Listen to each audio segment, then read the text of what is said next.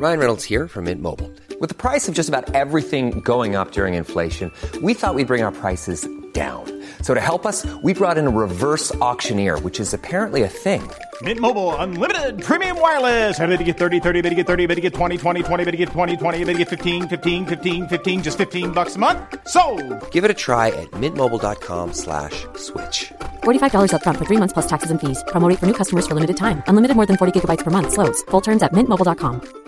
Mom deserves the best, and there's no better place to shop for Mother's Day than Whole Foods Market. They're your destination for unbeatable savings, from premium gifts to show-stopping flowers and irresistible desserts. Start by saving 33% with Prime on all body care and candles. Then get a 15-stem bunch of tulips for just $9.99 each with Prime. Round out Mom's menu with festive rosé, irresistible berry chantilly cake, and more special treats. Come celebrate Mother's Day at Whole Foods Market.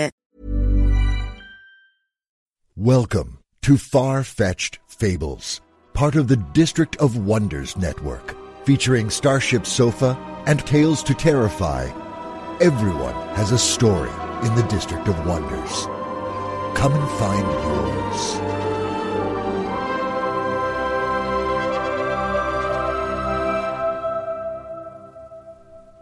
Good morning, good afternoon, good evening.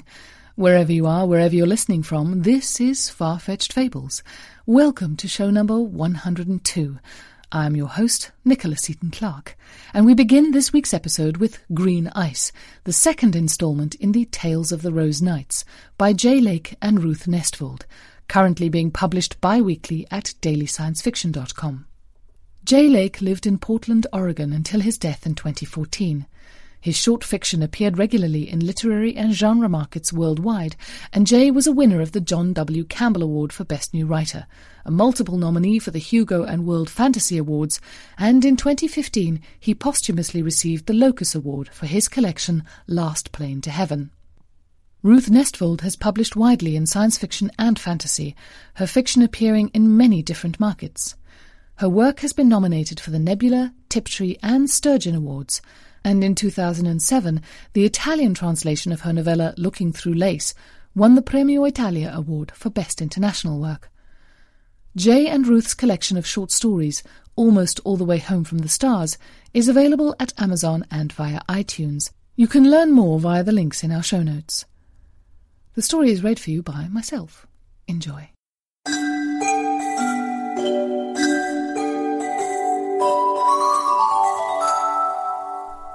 Green Ice by Jay Lake and Ruth Nestvold. The moon is mistress of the tides, which means she controls the blood of men, for their red-washed veins flow with salt, echoing the sea that is mother to us all. When she calls men to her, they rise to her attendance. When she refuses them, they drown in tears of sorrow.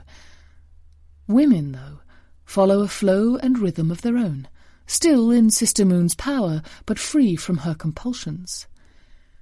So it was that among the greatest of the Rose Knights serving under the moon's banner in her wars with the army of the sun were the flowers of womanhood. Green Ice stood strong among them as the Green Knight, her armour a shade so pale as to be nearly white, her eyes the piercing colour of a mountain meadow in spring, her hair silver white as the streams that flow downward into the cathedral forests. Her power and her weakness were both this. Green Ice had found that her heart loved more than she could bear.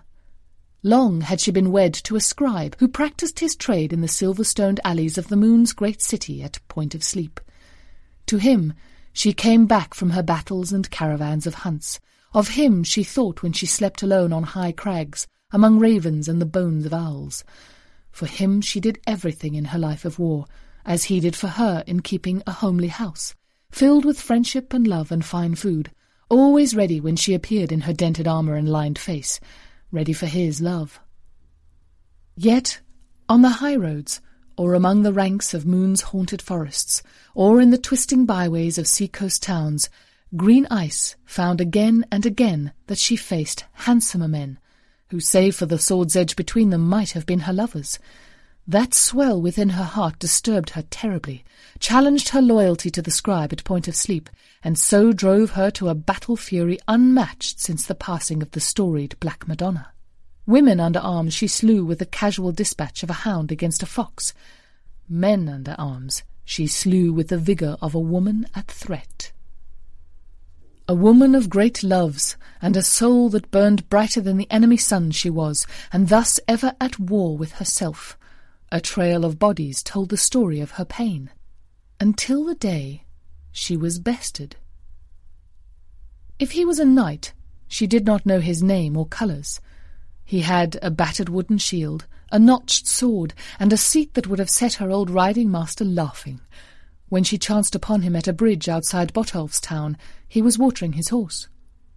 "Ho!" the Green Knight said, her blade as always ready. "Swear now your allegiance to Mistress Moon, or draw and defend."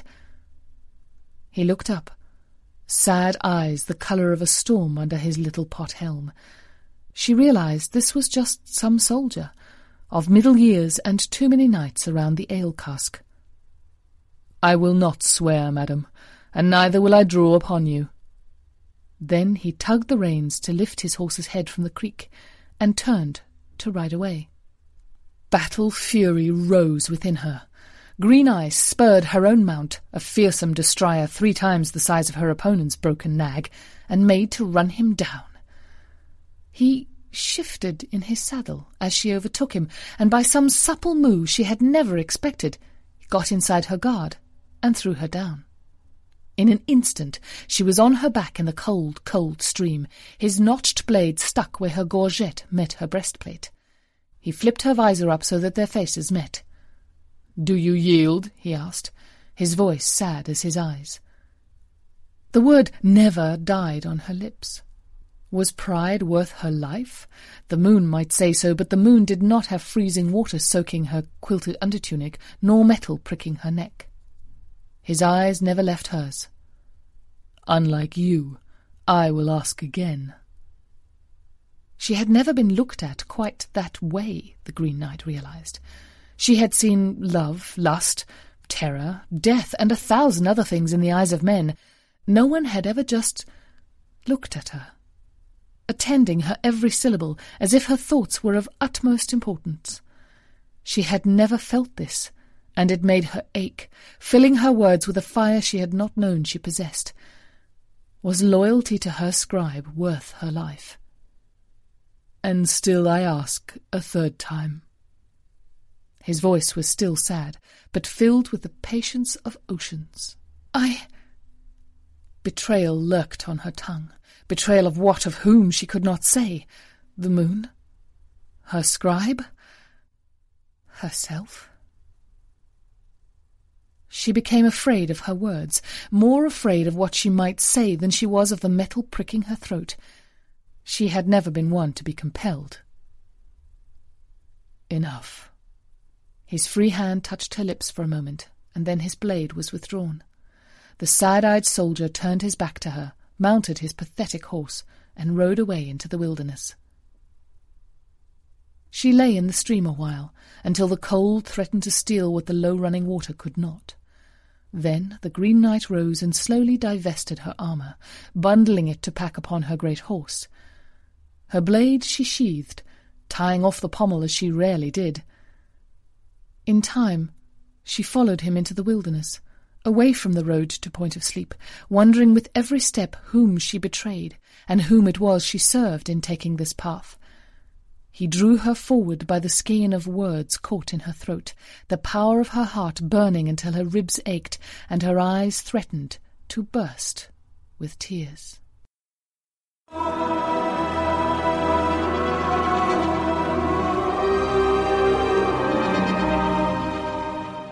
We intend to air the remaining stories approximately once a month, so check the Triple F website regularly. Our feature story for the week is Against the Encroaching Darkness by Aliette de Bodard, set in the same universe as her recent novel The House of Shattered Wings, the first book in her Dominion of the Fallen trilogy. The story comes to us courtesy of Grimdark magazine, and we encourage you to visit their website for more fantastic tales. Aliette lives and works in Paris, where she has a day job as a systems engineer, In her spare time she writes speculative fiction. Her Aztec noir trilogy Obsidian and Blood is published by Angry Robot, and her short stories have appeared in markets such as Clark's World magazine, Asimov's, and the year's Best Science Fiction. She has won a Nebula, a Locus, and a British Science Fiction Association award. Against the Encroaching Darkness is read for us by Andrea Richardson, a British singer and actress with extensive stage and film performances to her name. She began narration and voiceover work in 2014 and enjoys using her existing skills in a different way. You can find her online via the links in our show notes. So here we have Against the Encroaching Darkness by Aliette de Bodard.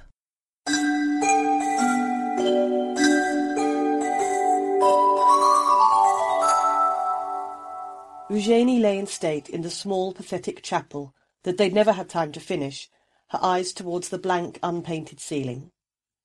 From time to time, the distant echo of a magical conflagration shook the room, and dust fell on her chest, covering her clothes in a fine white layer that slowly and irretrievably obscured the insignia of House Lazarus.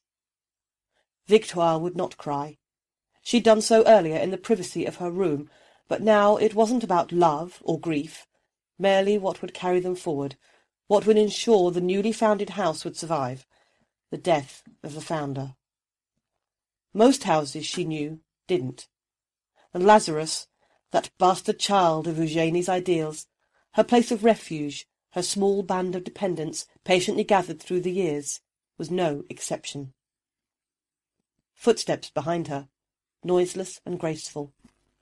Amaranth, coming to stand by the side of the coffin, her smooth, ageless face creased in thought. The fallen watched Victoire, not the body in the coffin. Disapproving? Amaranth had always been hard to read, even in the days when she'd been Eugénie's right hand.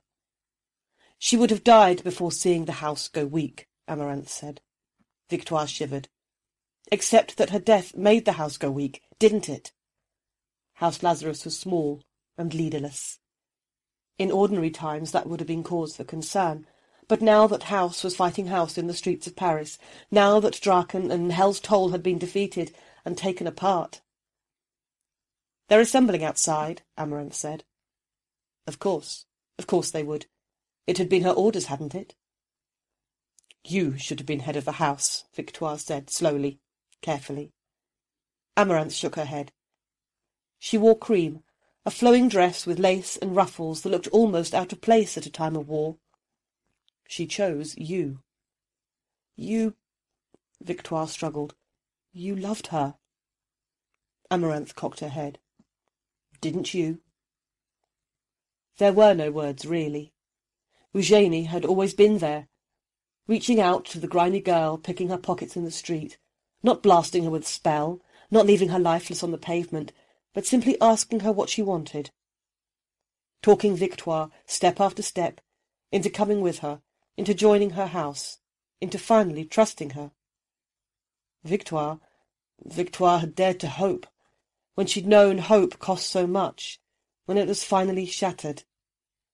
The lessons of the streets, she'd forgotten them so fast. "She made me what I am," Victoire said finally, "and I will keep this house together because I have to, because it was the only thing Eugénie had left behind, the legacy that would endure, past the war, past the city tearing itself apart." It sounded grandiloquent and foolish, a child's boast in the face of a storm. Amaranth looked at her, and then back at Eugénie's corpse in the coffin. She said nothing for a while, her brown eyes mild. "I don't approve, but I will stand by you regardless." Of course she wouldn't approve, but there was no other way. They'd all come to offer their condolences, of course. The war might have been tearing Paris apart, but the houses still held to old proprietaries, old prerogatives. A never-ending stream of house representatives in swallowtails and top hats, in dresses with tapered waists and mutton sleeves, all bowing gravely to her, wishing her the best in these trying times, dropping a few hints here and there about her youth, her lack of experience, her fundamental weakness, though they were kind enough to never voice the word aloud. All save two. The first Victoire knew of Morningstar's presence was when the air in the room became impossibly light, impossibly tight, even until breathing seemed to hurt, and the air in her lungs burned with the force of a firestorm. Then she turned, struggling to compose herself, and watched, shocked still, as he crossed the room to where she stood, the crowd of well-wishers parting in his wake like a flock of scared birds. "My lady," he said, bowing to her. He had blue eyes, impossibly clear, the colour of summer skies in a season long gone. Now the city lay under a pall of black clouds, dust and ashes blown from the incessant battles in the streets, and summer followed winter with hardly a pause or a difference. Unlike all other fallen, he wore wings, a metal armature of sharp, cutting edges that moved as he moved, cutting the air to pieces around him, a living weapon, a living fount of power in a city where magic was scarce. "My lord," Victoire bowed, though her every instinct screamed at her to abase herself flat on the floor. He was first-born among fallen, most powerful. He could undo her with a glance or a word. "I didn't expect you here." The major houses, Harrier, Aiguillon, Hawthorne, had sent not their heads but their diplomats, just enough to keep up appearances. And here was the head of House Silverspires, the unstated leader of them all, standing in her ballroom with all her other guests, grave and courteous, and speaking to her as an equal. Morningstar smiled, an expression that seemed to illuminate the room. "I thought I ought to come myself, to apologise." "To—" Morningstar shrugged, the wings at his back moving, slicing the air with a sound like the lament of dying souls. "We didn't mean to kill her. I have no grudge against House Lazarus." He had nothing against them. House Lazarus wasn't even big enough for him to be aware of. Just Eugénie's lost souls, a collection of the weak and desperate she'd sworn to keep safe.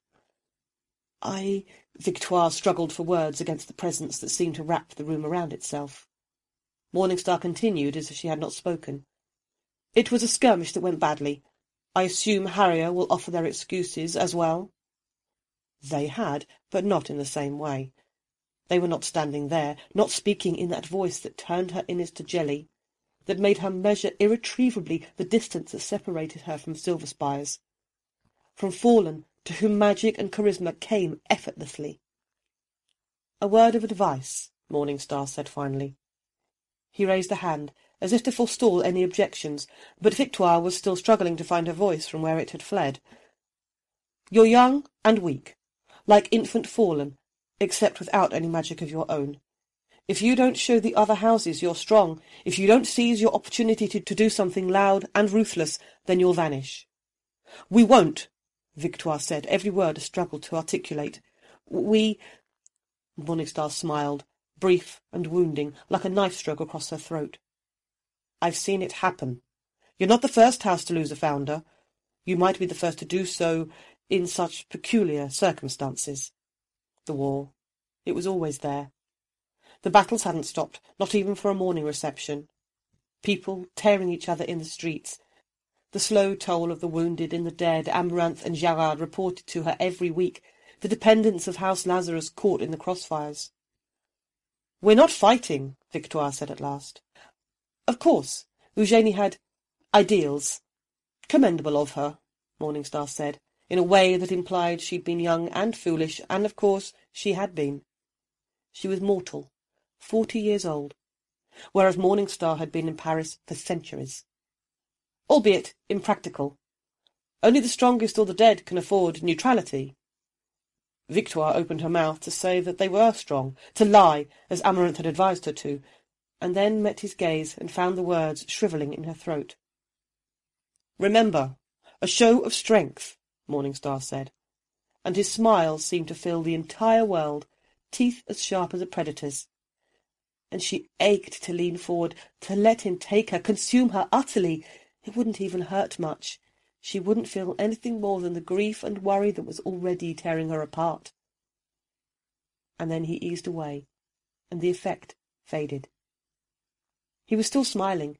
He knew what she'd almost done, could read the tension in her calf muscles, the way she'd started leaning forward, as if for a kiss, as if for an offering. He was looking not at her, but at Nerea and Thal, who stood nervously by the buffet, unsure of who to talk to or what they ought to do. "Such youth," Morningstar whispered. It was a dash of cold water down her spine. Amaranth was the only adult fallen in Lazarus. Nerea and Thal were young, a few years from their fall, that dangerous age when they fancied themselves adults, but still couldn't fathom enough of people's motivations to sidestep traps before they closed. She moved, hardly aware that she did so, settling herself between Morningstar and the children. "My dependents," she said. It was easier, almost, to oppose him for the sake of the house, to forget the pressure against her chest as his attention turned her way again, as his gaze transfixed her like a spear. "Of course I wouldn't dream of stealing another house's dependents." Morningstar smiled again, and Victoire fought to remain standing, relaxing her every muscle, bowing her head towards the floor.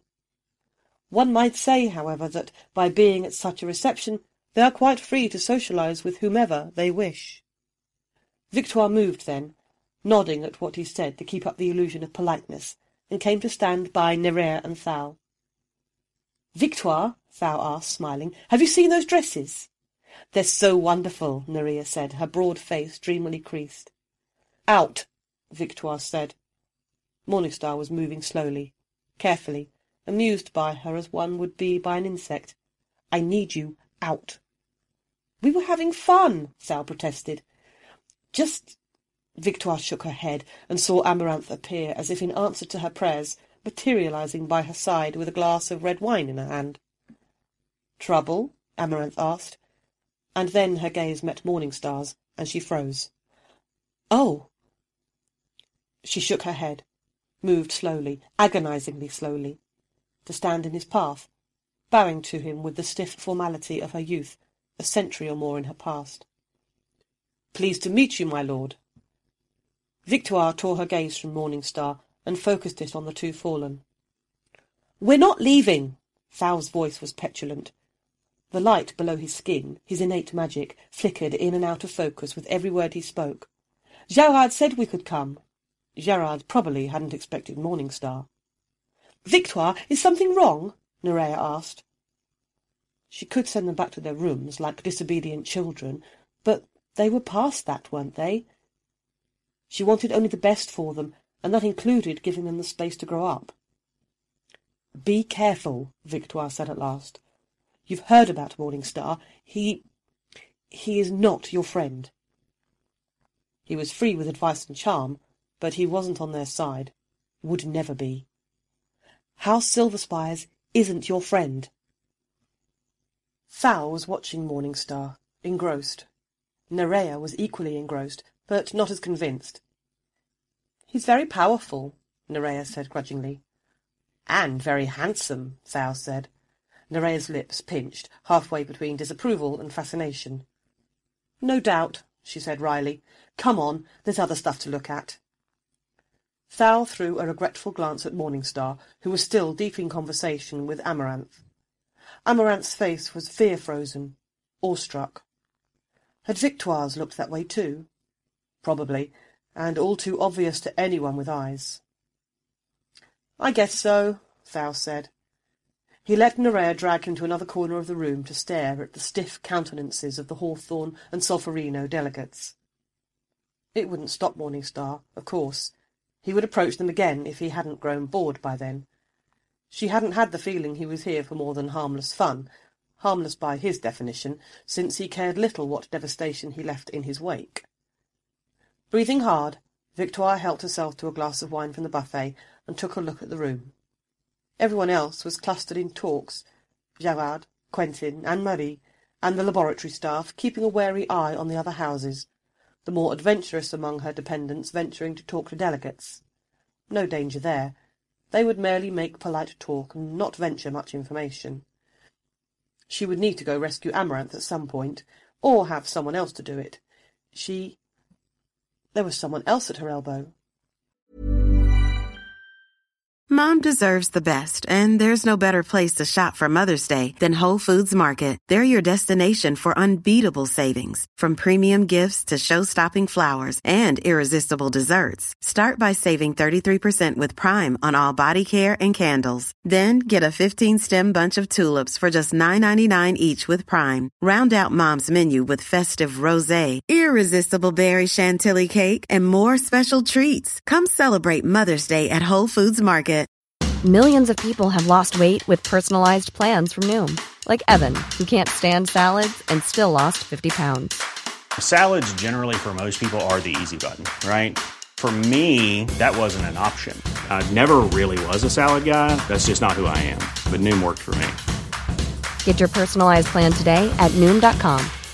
Real Noom user compensated to provide their story. In 4 weeks, the typical Noom user can expect to lose 1 to 2 pounds per week. Individual results may vary. Hey there, it's Michelle Norris. I'm host of a podcast called Your Mama's Kitchen. When I travel, I'm usually looking for a way to find a taste of home when I'm not at home. And one of the things I love to do when I am at home is entertain. And Airbnb allows me to do that. When I was in California recently, I rented a house that had a great kitchen. And when we were sitting around the table, we're all thinking, we're in someone else's house. Someone could be in all of our homes as well. If you have a home, but you're not always at home, you have an Airbnb. Your home might be worth more than you think. Find out how much at airbnb.com/host.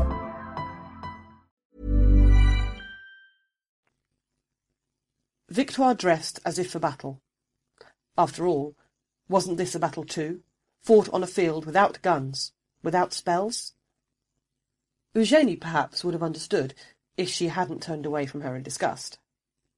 Over a brown shirt with delicate embroideries, she slipped a green silk jacket, green and brown the colours of the house, and a scarf folded across the diagonals so that its pattern of interlinked trees and stags devolved to a jumble of vivid colours.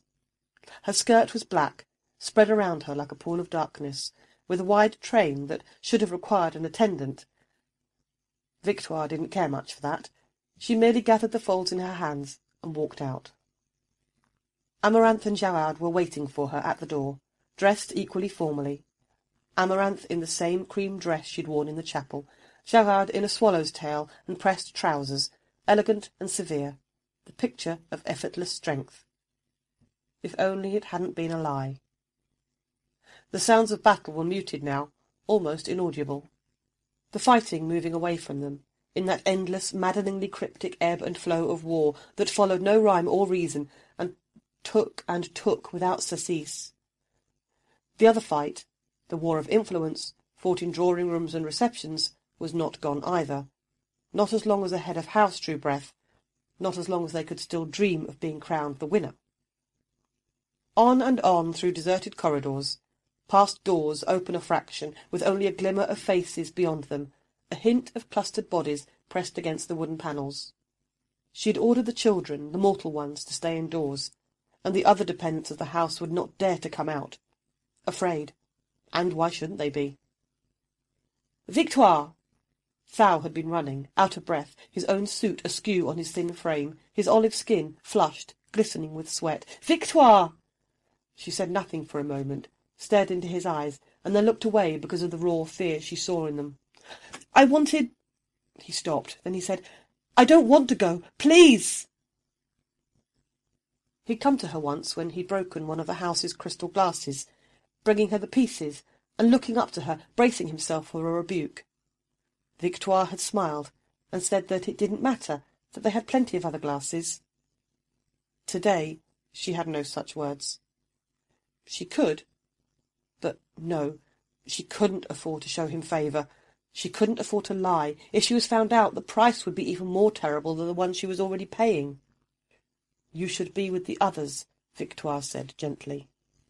His face darkened slowly, as if a door within him was closing forever. Victoire! I'm sorry, she said. And it was a lie, because she couldn't say what she felt, couldn't put the tearing within her into words. Please, go! As he ran away from her, in utter silence, broken only by the rapid sound of his breathing as if he was struggling not to cry, as the world around her seemed to bend and waver, seemed to become unbearably sharp. She heard Amaranth speak. "Was this how you wanted to be remembered?" Victoire shook her head. "I don't expect anything." She'd woken up at night, staring at the dark skies above her with a prayer on her lips, with a cry for guidance, and no answer but the growing certainty within her like a shard of broken glass. Forgiveness, perhaps, but it's not necessary. And not hers to give. Never hers to give. Amaranth's lips pursed, but she said nothing. She didn't need to. "You're the head of the house." "My condolences." For a moment Victoire thought the speaker was mortal, but then she saw the slight sheen to the skin, the slight cast of the cheekbones, and the way the body rested lightly on the floor, as if yearning for unattainable flight. "I'm Calice," the fallen said, her face creased in a smile. She wore a yellow and white uniform with no insignia. "Head of House Shellac." They were a minor house near the south-east of Paris, beleaguered and stretched thin. Calice's weary condolences sounded sincere in a way that Victoire hadn't heard since the beginning of the reception. "Thank you," Victoire said. She was still watching Amaranth talk to Morningstar, and the way those closest to their conversation would stop and turn to stare at Morningstar. "He's the centre of attention, isn't he?" Calice sounded mildly amused. "As usual." "Did he speak to you?" "For a while," Victoire said warily. "If you don't show the other houses that you're strong, if you don't seize the opportunity to do something loud and ruthless, then you'll vanish." Calice smiled again. She reached for a canapé from the buffet, staring at the pâté spread on rye bread, as if she knew every coin this had cost, every hour of trying to disguise the paltry food reserves in the kitchen. "He means well. He genuinely doesn't care whether you rise or fall. But he's forgotten what it means to be powerless." "Forgotten?" "Fair point." Calice swallowed her canapé in one gulp. "He's never known." "And do you?" In spite of herself, Victoire was amused. "Are you queuing to give me advice as well?" Calice shrugged. "I know what it is to be at the bottom of the heap, to be small and disregarded. But no, I won't give you advice, if that's not what you want." She stared again at the walls around them, the paint barely dry, the candles thin, placed so it wouldn't be obvious they could only afford a few. "Just company, for the evening." "With no strings attached?" Victoire couldn't help it. "I'm sorry, it's just that everyone has come here to mock or gain advantage, or both." Calice smiled again. "Consider it kinship, and my desire to have a quiet evening that's not about politics, for once. Or the war." She grimaced. "You're doing a good job, honestly." "I wish I was," Victoire said. She knew they were all watching her, wondering when she would finally fail, when they could take Lazarus apart for scraps. Except Morningstar. Calice was right. He probably didn't care one way or another. "The only wealth of this house is our dependence, and it feels like a case of too many mouths to feed." "Fallen magic," Calice said with a shrug. "It's wealth, of a sort." But it couldn't create food, or even heal the gravely wounded. It couldn't give them a future, keep them together against the depredations of the other houses, the ones busy killing each other in the streets, the ones who hungered only for power, and for weapons they could use to destroy each other. "I just want us to be safe," Victoire said. Eugénie's mad dream, the one they'd all believed in, the only thought that drove her now. The house depended on her, and all she could see ahead of her was failure. Calice's face was dark. "In a time of war, safety might be too much to ask for. I wish—" Calice picked up a champagne glass, twirled it between her fingers. Light spread beneath her fingertips, so that for a moment the beverage seemed liquid gold. "No, never mind. We weren't given peace, and we're not the ones with the power to stop any of it. Have you—" There was no polite way to ask this, but this had gone beyond politeness after all. Have you lost many people? Too many. Khalees sipped at the champagne, watching the groups drift across the room. Bodies is the toll we pay, isn't it? Our only wealth. Her voice was bitter. Graveyards and alchemists' laboratories to strip every scrap of fallen magic from their corpses and put it into service again. But we're alive. We still have a place in the order of the city. Whereas Lazarus, wounded and leaderless, had none. Khalees must have seen Victoire's face. She shook her head sadly. You'll find a way, she said. It's just a matter of time. Thank you, Victoire said. She didn't have time, and they both knew it. There were soldiers outside fighting each other, and the moment the illusion dropped, the moment other houses realized that Lazarus had nothing to protect them, nothing to keep them together, that conquering them would be as easy as punching through paper, then they were gone, and all the other houses would either join in or look the other way. Khalees set her glass aside. "If you'll excuse me," she said, grimacing, "my master's call." One of the Hawthorne delegates, a thin, dapper Fallen with horn-rimmed glasses and the lean face of a hunting hound, was looking straight at her. Masters. Of course she had alliances. Of course she wasn't neutral. No one could afford to be, Morningstar had said. Only the strong. Khalees was already gone. Victoire saw her bow down to the Fallen and then start talking to him animatedly. The Fallen made a small, stabbing gesture with one hand, and Khalees moved closer, bending her head to listen to him. Victoire looked for Morningstar and found him at the centre of a little court. 5 or 6 members of different houses, standing entranced by him like moths in candlelight, scarcely aware they would burn alive when the flame became too intense. "If you don't show the other houses that you're strong..." A show of strength. But strength was for the strong, wasn't it? And they didn't have anything, any wealth, any power, anything that would be convincing. Khalees was right. Morningstar moved in a wholly different world, and even his advice, well meant as it was for those in his wake, the powerful, the victors. A show of strength. She didn't have anything except the wealth of Lazarus.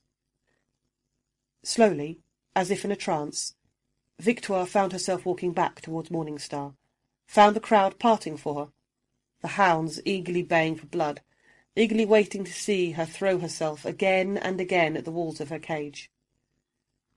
He watched her come closer, his face grave, his courtiers scattered. Silence surrounded them until it seemed they were the only 2 people in the room. "We need to talk," Victoire said, aghast at her own temerity. "In private." "Of course," Morningstar said, and his smile seemed to illuminate the entire room until everything was drowned in its cold, merciless radiance. He was waiting for her at the entrance to House Lazarus, his fair hair ruffled by the wind, his metal wings casting a long, blurred shadow on the steps. "Lady Victoire, what a pleasure!" His presence was like a storm, like wildfire. She wanted to walk closer, to be taken apart piece by piece, remade into one of his weapons, to feel that gaze on her, flaying layer after layer of skin with exquisite pain. Except, of course, that she held no interest for him. Not today. "My lord," she said, bowing, as Khalees had bowed to the delegate of House Hawthorne. "Shall we?"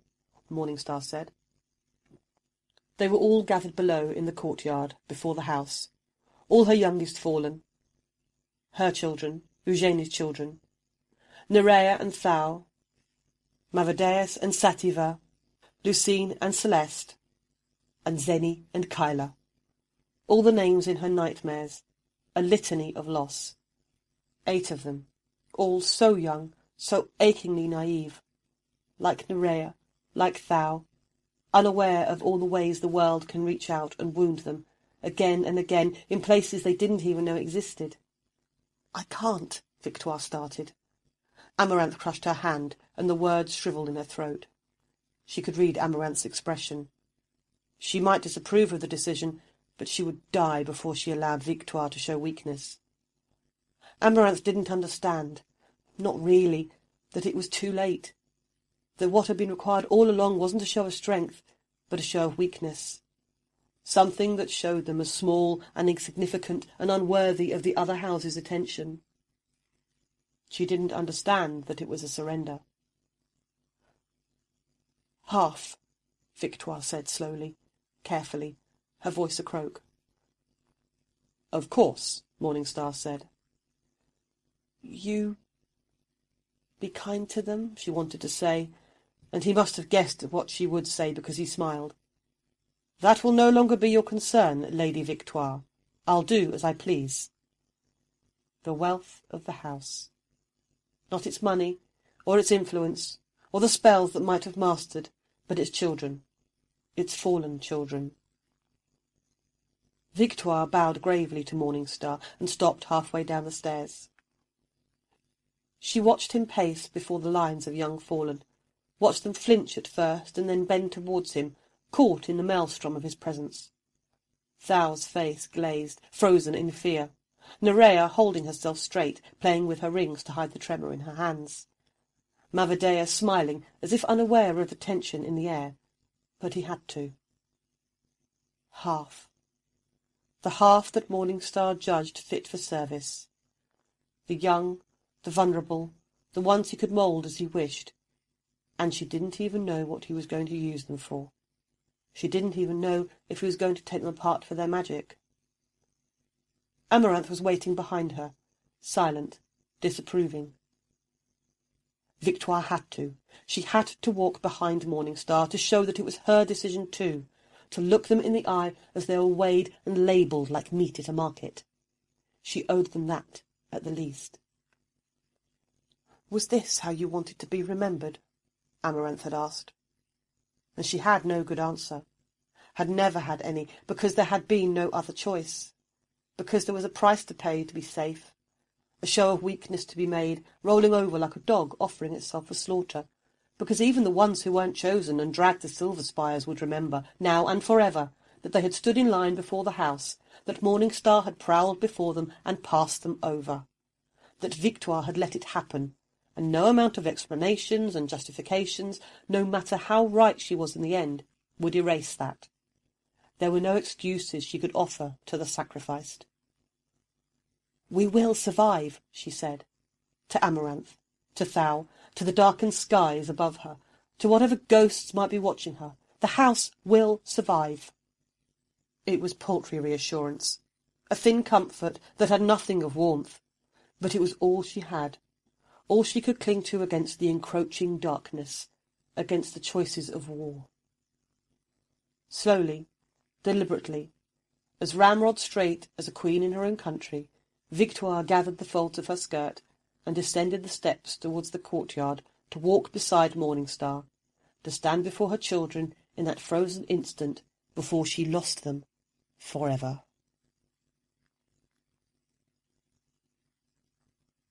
Aliette de Bodard lives and works in Paris, where she has a day job as a systems engineer. In her spare time she writes speculative fiction. She's won 2 Nebula Awards, a Locus Award and a British Science Fiction Award. This is set in the devastated Paris of her novel, The House of Shattered Wings, which is published by Gollancz in the UK and Rock Books in the US.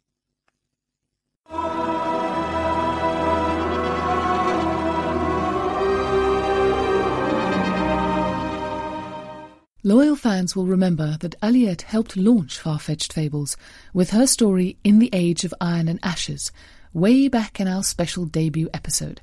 We're always happy to have her for a return engagement. If you haven't heard that story, go back into the archives, you'll love it. We're also looking forward to more Dominion of the Fallen stories in the future. Now please remember everybody that Far-Fetched Fables operates under a Creative Commons Attribution Non-Commercial No Derivatives 3.0 license, which means you can download the content and share it all you like, but you cannot change it and you really cannot sell it, and you have to give credit where credit is due. All other copyright remains that of the authors. Violators, I'm afraid to say, will fall from grace. If you'd like to share your thoughts on this or any of our stories, you can leave your comments on the Triple F website, our Facebook page, or on Twitter. I'm off to go and deal with a recalcitrant bicycle wheel, or perhaps pour myself a drink so that I don't have to. I'll see you all next week. Bye now. This presentation has been brought to you by the District of Wonders Network, dedicated to podcasting the finest genre fiction. You can learn more about the District of Wonders and their many literary productions at their website, www.districtofwonders.com. Thank you for listening. Planning for your next trip? Elevate your travel style with Quince. Quince has all the jet-setting essentials you'll want for your next getaway, like European linen, premium luggage options, buttery soft Italian leather bags, and so much more. And is all priced at 50 to 80% less than similar brands. Plus, Quince only works with factories that use safe and ethical manufacturing practices. Pack your bags with high-quality essentials you'll be wearing for vacations to come with Quince. Go to quince.com/pack for free shipping and 365-day returns. Mom deserves the best, and there's no better place to shop for Mother's Day than Whole Foods Market. They're your destination for unbeatable savings, from premium gifts to show-stopping flowers and irresistible desserts. Start by saving 33% with Prime on all body care and candles. Then get a 15-stem bunch of tulips for just $9.99 each with Prime. Round out Mom's menu with festive rosé, irresistible berry chantilly cake, and more special treats. Come celebrate Mother's Day at Whole Foods Market.